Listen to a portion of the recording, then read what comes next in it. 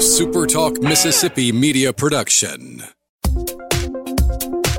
He's the former president and publisher of the Sun Herald, and now he's on the radio.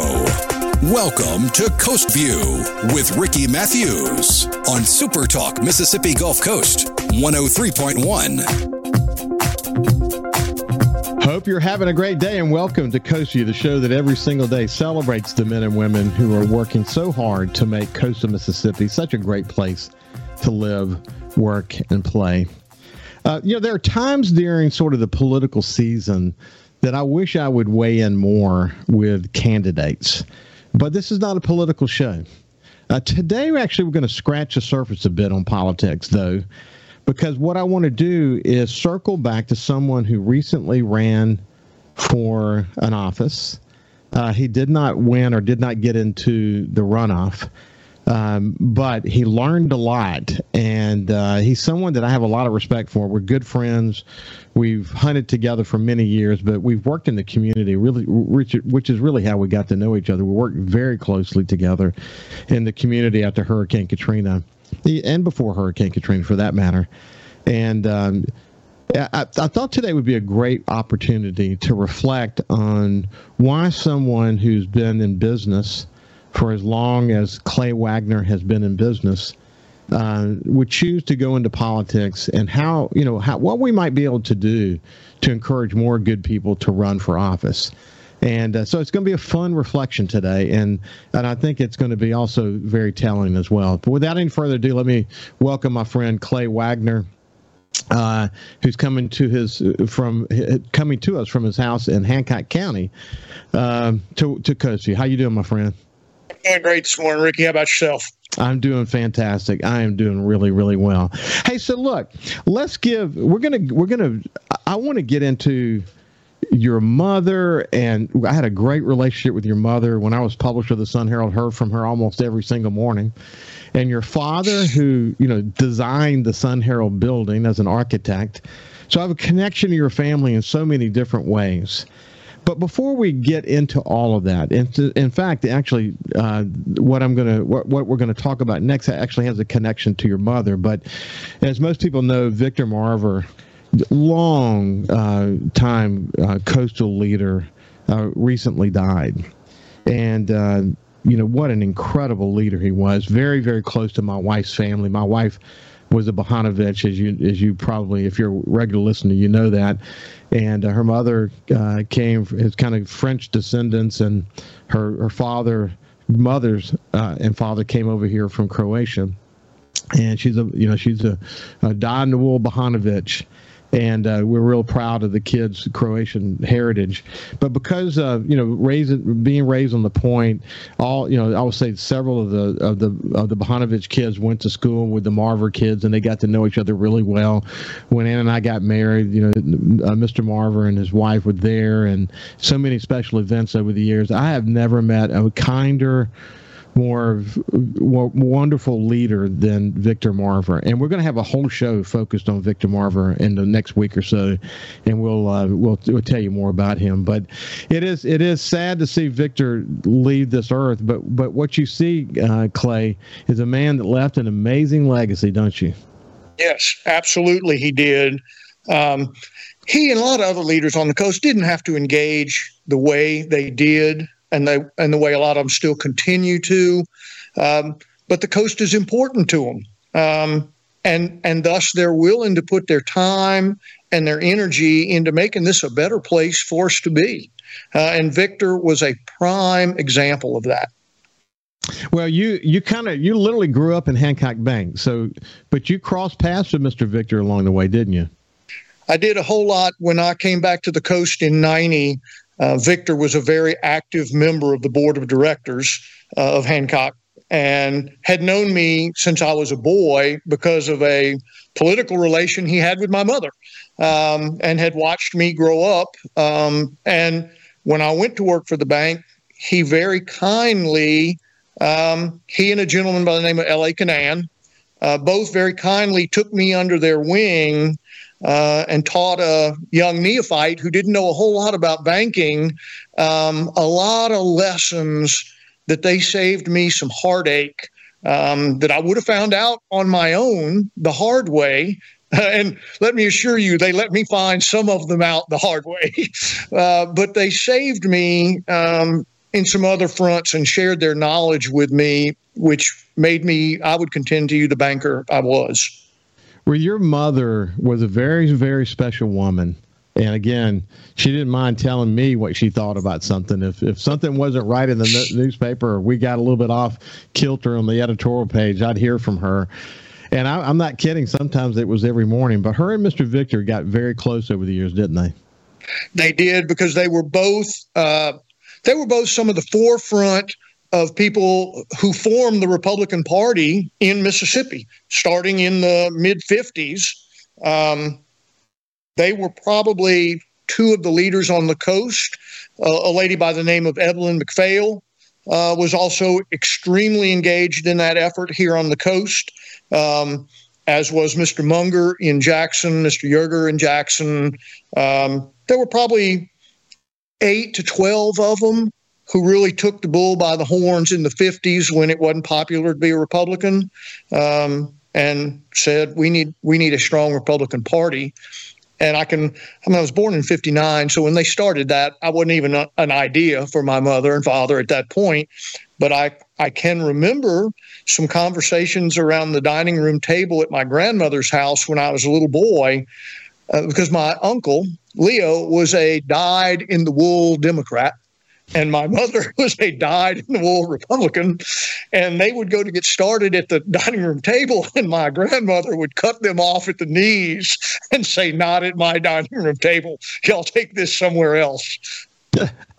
I can see it. And over the years, and we'll talk more about your connection to your Uncle Leo Seal, who had such an incredible run as a community leader and as CEO of Hancock, which is now Hancock Whitney. But we'll get into that before. So let's begin with the end in mind. Then, you decided to run for Congress for the 4th District, and tell me about why you decided to run.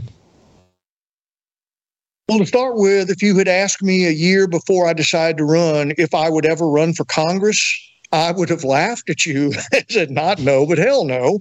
Wasn't a chance of that. But the stars aligned, and one of those stars that aligned was folks in the business community reaching out to me saying, "We want to see a businessman run. We know you. We've seen what you've done, and we want it to be you. Would you consider doing that?" And quite honestly, Ricky, the first 2 or 3 phone calls I got, I thought it was friends yanking my chain, just having some fun with me.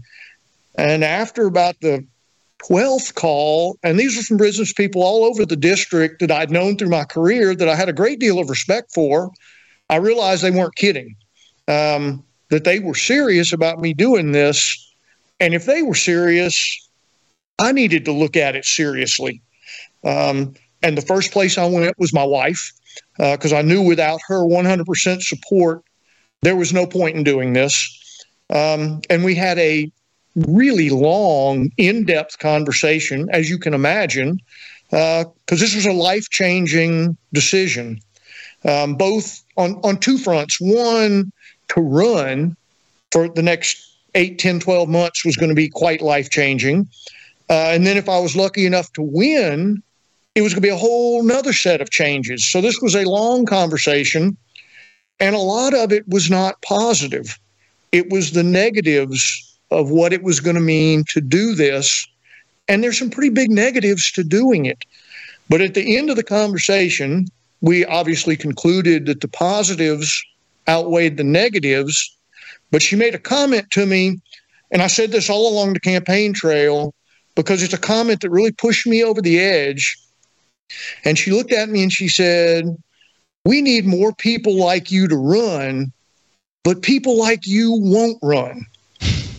And when she said that to me, it really struck me, because I thought, in my 32 years of being a banker, I have met a lot of people, you included, who would make great congressmen or congresswomen and would not think for 1 second about doing it because of the negative aspect of it. And I had to say to myself, that's not a good enough reason to do what's right for South Mississippi and the United States. For Clay Wagner, sure. Is it going to be a sacrifice? Absolutely, it's going to be a sacrifice. But for the good of South Mississippi, that's a sacrifice I got to make. And some of that is just the way I was raised, and the family I grew up in, and that family's commitment to making the Gulf Coast a better place above themselves and their own betterment. It came in. The only regrets that I have in it is that my mother and my uncle didn't live to see it, because it's what they taught me. That is probably my only regret. I knew him so well. And, it was interesting. When I left the Sun Herald back in 2009, I had a file that I forgot to grab. And it was a file of letters that I wrote to Knight Ridder employees from all over the country that came to coastal Mississippi after Hurricane Katrina. And what was also in that file was handwritten letters from Leo Seal.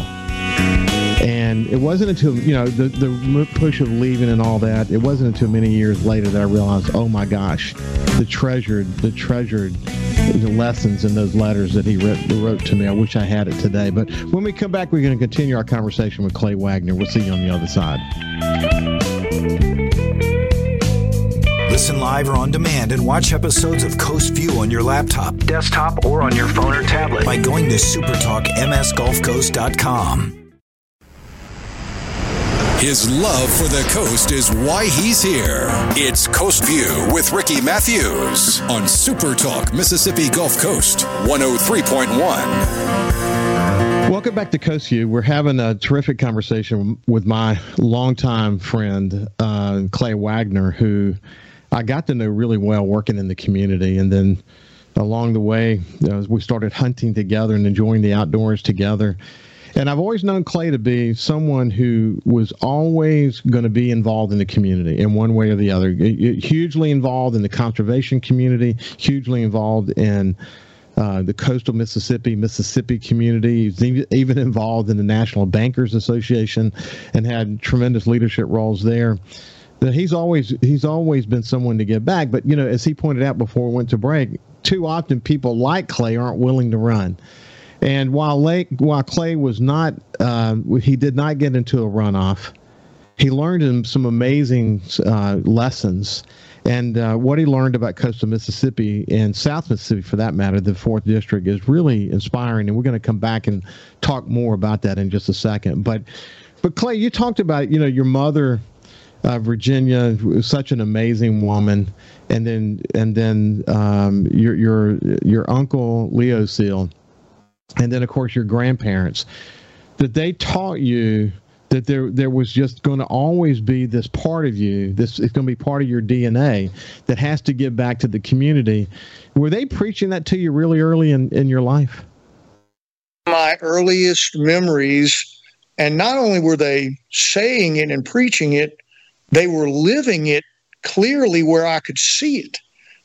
So it wasn't just talk the talk. They were avidly walking the walk as well. And that's when, if you grow up that way and that's all you see, it becomes second nature that's just what you're supposed to do. And it doesn't become it's not a chore to do it. It's just what you do. If you love a place, like I know you love this place, that's why you're here. Well, I love this place. And quite frankly, Ricky, we could live anywhere in the world we chose to live. We're both very blessed men, and we have that opportunity, and we choose the Mississippi Gulf Coast. And there's a reason for that, and it's a love of this place. It's very difficult to explain that to someone who's never been here. If you can get them here the first time and get them to spend any time with someone, and it's not to sound braggadocious, but spend any time with someone like you, me, or a wide variety of people who love this place, they say, wow, no wonder you want to be here. No wonder you promote this place the way you do. This is wonderful. So you were, if I had to, gosh, I could tell you so many stories about your mother and Leo, because I had terrific relationships with them both. But what I would say about a quality they both shared is that you could not say no to either one of them. If they asked you to do something, you had to say yes. Or if they had something they wanted to share with you, maybe you were a little bit not with them on something, they were going to work hard to convince you that you need to be with them on this. Your mother, it might have been having to do with sort of a strong sense of her religious beliefs and how the country would be so much better if we would keep our faith at sort of the foundation of everything we do. And with Leo, it played out in things like the Infinity Science, Center, and his years-long commitment to make that a reality. But you couldn't say no to him, could you, Clay? You could not, and that is one of the character traits they both had. And I don't know how they did that or exactly what it was, but you were correct. You could not tell them no. I think part of it was when they asked you to do something, they had a true conviction that it was what needed to be done. And you could sense that. They wouldn't ask you to do anything that they truly didn't believe wholeheartedly in, and they certainly wouldn't ask you to do anything that they wouldn't do themselves. Yeah. Well, Roland Weeks, the former publisher of the Sun Herald, my predecessor, was my mentor. And early in my career, he would talk to me about his conversations with Leo, so many over the years. And he had when Roland came to this community, he was a young guy, and Hurricane Camille happened. He learned a lot about this community in the aftermath of Hurricane Camille. He was actively involved on the board of Hancock for a long period of time. He was, he was someone who respected Leo, and Leo taught him a lot about this need to get involved in the community, and then sort of that whatever that is, that passion gets passed on to me. It was never even an option for me to not be involved in the community, because Roland always believed, and he taught us, and I'm assuming that this was where Leo was coming from in terms of your role at Hancock. And that was simply this, that we could not, it was certainly by being involved in the community, we're going to help build a better community. But the newspaper would never really be in tune with the community if our people weren't in the trenches working, because when you're in the trenches working, you're connecting literally the business mission of the company to the needs of the community. And if you do that and do that well, you cannot fail. Was that basically the same message at Hancock? It was. My grandfather and my uncle both preached till the day they died as bankers, the mantra that we as a bank only do as well as the communities we serve. And it's not about us as a bank making a profit. It's about the communities we serve being profitable, and we will follow if we keep our eye on that ball. And that proved to be very true. Yeah. Hey, so do you remember the time when you came to the realization that Hancock Bank was your family legacy, and that there was going to be a burden that came with that and a responsibility that came with that? Do you remember where you were when you sort of realized that? I do well, because I was in Jackson working. I was a partner in a small leather crafting company. I was in my late 20s, somewhere right around 30. And I realized that our family had a very long history in the Hancock Bank, and that no one in our family was engaged in that or carrying on that tradition. And my mother used to like to refer to those as my young stupid years, that I finally came to my senses and came back home in 90. And it was very funny, because I had a conversation with George Slogel, which is who I went to talk to. I didn't go to my uncle. I went to George, who had known me since I was a gleam in my mother's eye. And I said, George, I got two questions for you. And he said, okay, what are they? And I said, well, the first question is, you've known me my entire life. Do you think I'd make a good banker? And he had a fairly long answer to that, but the bottom line was yes, I think you'd make a very good banker, and he had some compelling reasons he thought so. And he said, so what's the second question? And I smiled and looked at him and said, do you have a job? And to his credit, he reached over and picked up the phone and called a young lady named Patty Cumbest, who was the head of our HR department, and said, Patty, I need you to come up to my office. I have our newest employee sitting with me. Good. And that's how it, of course, George Schloegel and I worked together on so many different efforts over the years. I mean, so many. The aftermath of Katrina, but before Katrina, I mean, rebuilding the Ship Island Lighthouse and forming the organization Friends of Gus Island National Seashore. I was the first chairman of that organization. I mean, just so many stories I could tell. But man, again, George literally personified that. And then of course, here he is, you know, like the head guy at Hancock Whitney, and decides to go run for mayor because he felt like that's what he needed to do. Isn't that incredible? I understand it completely. And George had the same reaction from family and friends that I had, and that was questioning our sanity of why would you do that? Why would you put yourself through that? And it's a commitment to what we call home. I guess it's because I grew up with that commitment that seems pretty evident to me. But I can understand where if you haven't grown up that way, that's not a commitment you just jump up and say, hey, I'm committed to the community. I think that's something that's ingrained in you over some time. There may be some desire, and I've never been one to move around. I've lived in Mississippi my entire life. I grew up on the coast. I went from here to Starkville, from Starkville to Jackson, and Jackson back to the coast. So I've been in Mississippi my entire life. So that's a natural to me. People who move around may feel an affinity to their adopted communities, but when you live in a place your entire life, you develop a love for it that you can't shake. It's just, you got it. The bug has got you. So you spent 32 years at Hancock, and you literally did so many different jobs along the way. But as you neared the end of your career at Hancock, you worked really closely with John Hairston. And again, John carrying on that same sort of core value that's part of the company about being involved in the community, someone that I've worked incredibly close to, especially in the aftermath of Hurricane Katrina, and still have a terrific relationship with today, and talk about solving the world's crisis on a regular basis. When we come back, we'll talk about that chapter of your life, and then we'll kind of shift gears a bit. And I want to talk about what you learned about the 4th District, what you learned about politics, and where the negatives outweighing the positive when it was all said and done. We'll see you after this break.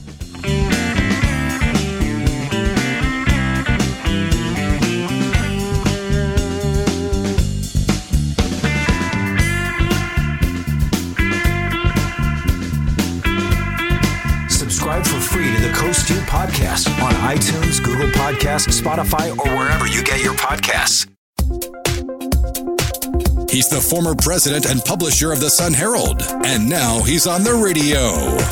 Welcome to Coast View with Ricky Matthews on Super Talk Mississippi Gulf Coast 103.1. Welcome back to Coast View. We're having a conversation with my old friend Clay Wagner, who recently ran for Congress for the 4th District. He did not make it into the runoff, but boy, he was an incredible candidate and a newcomer to politics. I mean, we've had a long conversation about how it was sort of inbred in his DNA to want to give back to the community, even though running for politics, running for office these days, in the days of social media and with the divided world that we have, it's a tough decision to make, I'm sure, and I admire him for making it. I really do, and I hope that he'll be engaged in politics in the future, because he was a terrific candidate. Hey, so Clay, let's come back, and then we'll shift gears. I just wanted to, in the John Hairston years of Hancock, you worked incredibly closely with him. You saw big time change in the banking industry after the mortgage collapse in 2008. with mortgage-backed securities and new banking regulations that came. It really kind of changed the entire calculus of banking.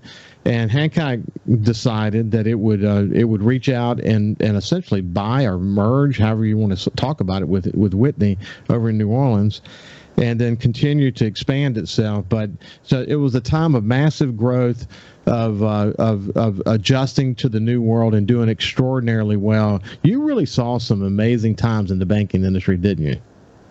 Absolutely saw some changes in the banking industry. Some, I think, for the better, not necessarily all of them.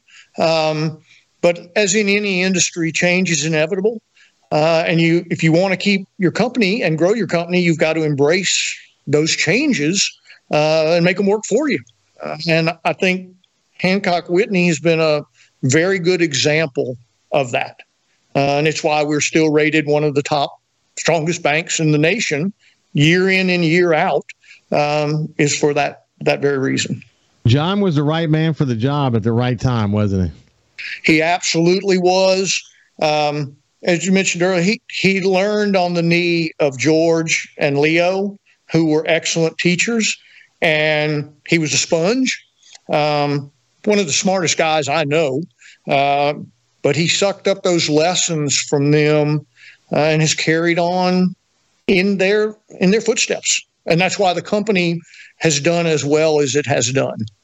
As a CEO for the last 16 years of my career, what you learn about your fellow CEOs is that one quality you usually share is the ability to compartmentalize. That you can talk about this issue and go as deep as you need to go on that issue, but when we move over to this other issue, you better be able to do the same thing, and so on and so on, because you've got all these competing interests that come at you in so many different days and so many different ways. But what I said about John, what I learned about John, is his ability to compartmentalize and then go as deep. I mean, Haley Barbour was really good at that, incidentally. He was really, really good at, you open up a file in his brain and he'll go deep and even remember the numbers.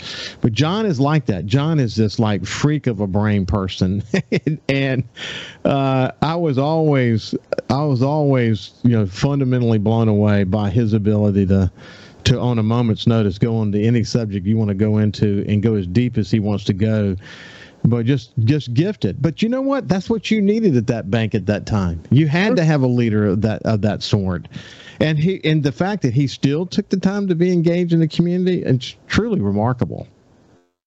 One of the things that I noticed in John, and I saw it in my uncle as well, which is an ability that I don't see a lot of people having, is both of them had an uncanny ability to look long range. Most of us as humans have a hard time looking a year out, much less 5 years out. Leo and John are looking 25 and 30 years out, and remarkably well at it. Time will tell. It certainly told with Leo that he was spot on some things he looked at that were going to happen 25 years down the road in banking, in his community. And I think we are seeing John has that same capability. Only time will tell. But from what I've seen working with him and what has come to pass, he has that unique ability as well. And for someone driving a company as big as Hancock Whitney is, that's an invaluable skill set. It really is. And I should point out, just so that people know, in the spirit of full disclosure, my parents banked at Hancock Bank. I have banked at Hancock my entire life. I can remember the moment when I was trying to decide if I was going to retire young and early, when the private banking folks at Hancock looked at me in the eye and said, "You can do this." And that, I literally cried because I was ready. I was tired after a long and tumultuous career, but I had terrific owners that I worked with, and we implemented a 2-year and 6-month transition plan, and I was able to get into retirement at the end of 2016 and haven't really looked back. But Hancock Whitney's been good to me, and they have really, really taken care of my my investments, and I'm privileged to have the team I have to work with on a regular basis. So in the interest of full disclosure, I share that. So going back now, let's talk about for a second the positive. It has to be like this show. I do this show every day. I have the opportunity to talk to people in depth, an hour-long, in most cases, conversations about what motivates people and what their desires are. And there's no negativity to it whatsoever. It's all incredibly positive and inspiring and future focused, and it's exciting to be able to do this. It occurs to me that being a candidate and going out and meeting with people and maybe knocking on their door, maybe going to a Civitan club meeting out in the middle of the country somewhere, that you had the same opportunity to connect with people. And that probably has to be the most positive thing about running for office. It absolutely is. You realize that there are some wonderful people from all walks of life spread out all across this district, from Gulfport and Hattiesburg are pretty good sized towns, to little bitty hole in the wall, middle of nowhere. When I met some of the nicest people on back country roads that my GPS would take me down, getting from one destination to the next, and I'd need a bottle of water, Coke, and run across it wasn't a 7-Eleven. It wasn't a Keith's. It was a mom and pop out in the middle of nowhere store. And needless to say, I'd walk in and I'd introduce myself. And just some of the nicest people you could possibly want to meet. And that was by far the most fun of doing the exercise of running for Congress. No question about it. I have to think that would be fun as well. I wish you could run for office and not have to deal with social media and opposition research and all the stuff that happens to try to tear you apart. It's just sad that that's where we are as a country these days. What does it mean to you to be a conservative? That's a good question to try and to put into words. I guess I think that do unto others as you have them do unto you is a pretty good place to start of being a conservative. There's an aspect of it for me that is the monetary, the fiscal side of some constraint. And it probably has to do with twofold. One, the way I was raised, and two, being a banker. And I think we have lost some sight of that in Washington. And it's one of the things I spoke to regularly on the campaign trail, because it's a big issue to me. And I don't think it's a big issue to Washington at all. And that's the federal deficit, and no concern for the federal deficit. And the businessman in me doesn't just say this. The businessman in me knows this. You can't keep spending money you don't have indefinitely. At some point, that house of cards is going to collapse. And I think conservatives understand that. I'm not sure liberals don't understand it, but they sure appear to not care about it. And there was a point not too long ago in my life where I didn't think I was going to see the consequence of this continued spending. I had no doubt that my children were going to see dire consequences, and my grandson, no telling what he will see. I now look at it and say there's a chance, Ricky, that you and I, and we're no spring chickens, but there's a chance you and I are going to see the very negative consequence of this lack of fiscal responsibility in Washington. And it pains me because the people that are going to suffer the most are the people who can least afford to suffer anymore. So when we come back, we'll spend the last segment of today's show with Clay Wagner, who recently ran for the 4th District in here in South Mississippi. When we come back, we'll continue this part of the conversation about what were the clarion calls that said, I want to run and I want to make a difference? When we come back, we'll continue this conversation. You can also listen live to Super Talk Mississippi Gulf Coast 103.1 on your Amazon Alexa devices. Once you've enabled the skill, just say, Alexa, open Super Talk Mississippi Gulf Coast. This is Coast View with Ricky Matthews on Super Talk Mississippi Gulf Coast 103.1. Welcome back to Coast View. We're having a conversation with Clay Wagner, longtime Hancock Bank executive and community leader who chose to run for District 4, the congressional district here in coastal Mississippi. He did not get into the runoff. But I wanted to circle back with him. This is not a political show, but what I wanted to really get a better understanding of is why more good people don't run for office. And the calculus, as we discussed at the beginning of this show, the calculus for deciding, it's a tough, long conversation because there's a lot of noise you have to deal with when you run for public office. And one of the things that hits me, we talked about fiscal responsibility there just a second ago, but one of the things that hits me, Clay, someone asked me, many people have asked me along the way since I retired, why don't you run for political office? And I say, there's no way in this world I will run for political office. And the reason why is because as a publisher for, 16 years of my career, and then even before that, having some significant responsibilities, I always felt independent in a way that I could say what I believed. After Hurricane Katrina, we wrote a lot of really sort of pointed editorials, going to war with the insurance companies, I like being able to be independent. I like being able to say what I think. And the companies that I work for always supported me in that effort. And I would sleep good at night because I would do my homework before I would, lay down the gauntlet. You can't lay down the gauntlet in Washington anymore, Clay. You have to toe the party line. You cannot be an outlier. You cannot tell the truth.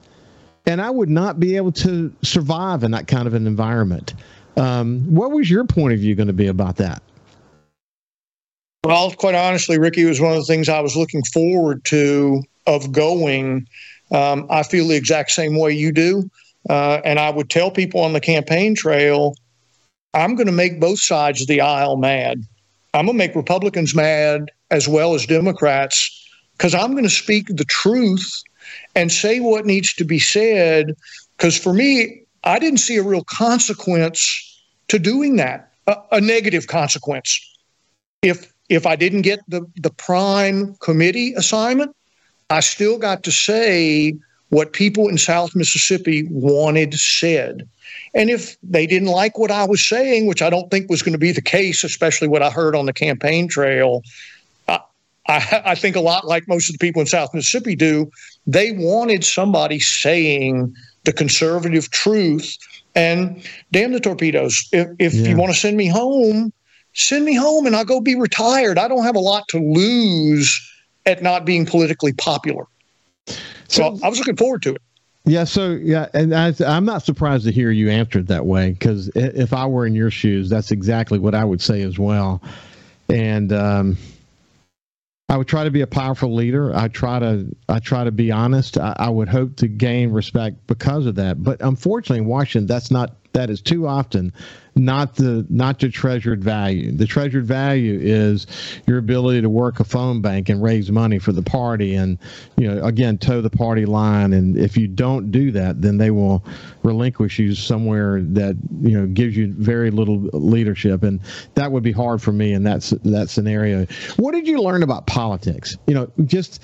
Did the negatives, were the negatives as big as you thought they would be? Are the positives as big as you thought they would be? Where do you stand on all that? On the bright side, it did not get as ugly as I thought it was going to get. I was prepared for people to say things that just basically weren't true, which I think happens a lot in politics.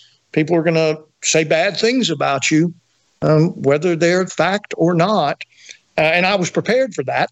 I'm by no means a saint, but I did, and you referenced it earlier, before I got into this, I hired a professional opposition researcher out of Washington to research me. as my competitors were going to do, and dig up anything you can dig up on me that I'm going to have to deal with. And I thought I knew that wasn't going to be much. And indeed it wasn't. The guy found a couple of things that he said, you're going to get needled over this, but nothing is insurmountable. I just want you to know you're going to get grief over this. One of the ones that amazed me was several years ago, I wrote a campaign contribution to a senator in Florida who was a Democrat. And I did it because my banking brethren in Florida, who we all speak to each other, those of us that deal in that arena for banks, and my banking brethren called me and said, we got the senator who is helping us a bunch on the banking front, and we want to support him. We need you to write him a check. And I didn't bat an eye, because if I'd called them with that same request, they would have written a check. Well, this opposition researcher says, Clay, they're going to say you support Democrats. Right. Because of that one check. And I thought, that's crazy. And the opposite. And I was thinking about the opposition research on me. They would have gone back and looked at editorials that my newspapers have, positions that we've taken along the way, and I would have been hammered in every which way but loose. So, hey, we're about out of time. But listen, I haven't had the opportunity to talk about your commitment to. You're the former chair of the Mississippi Department of Wildlife, Fisheries, and Parks. You've been heavily involved in the foundation for wildlife, fisheries, and parks. Years and years as a hunter and fisherman, and true commitment to conservation in the United States. And I appreciate that leadership role. And the last thing I want to say is, I hope that we will see more of you, Clay. I hope that you will not give up on politics now that you sort of got your feet wet, because I think people will like what they see, and you'll have more opportunities in the future, my friend. Ricky, I'm not going anywhere. Good for you. This has been my friend Clay Wagner. Clay, thank you for joining me, man. It's been a powerful conversation. I appreciate you. Thanks, Ricky. I appreciate you having me on. You bet. Have a great day, and we'll see you tomorrow.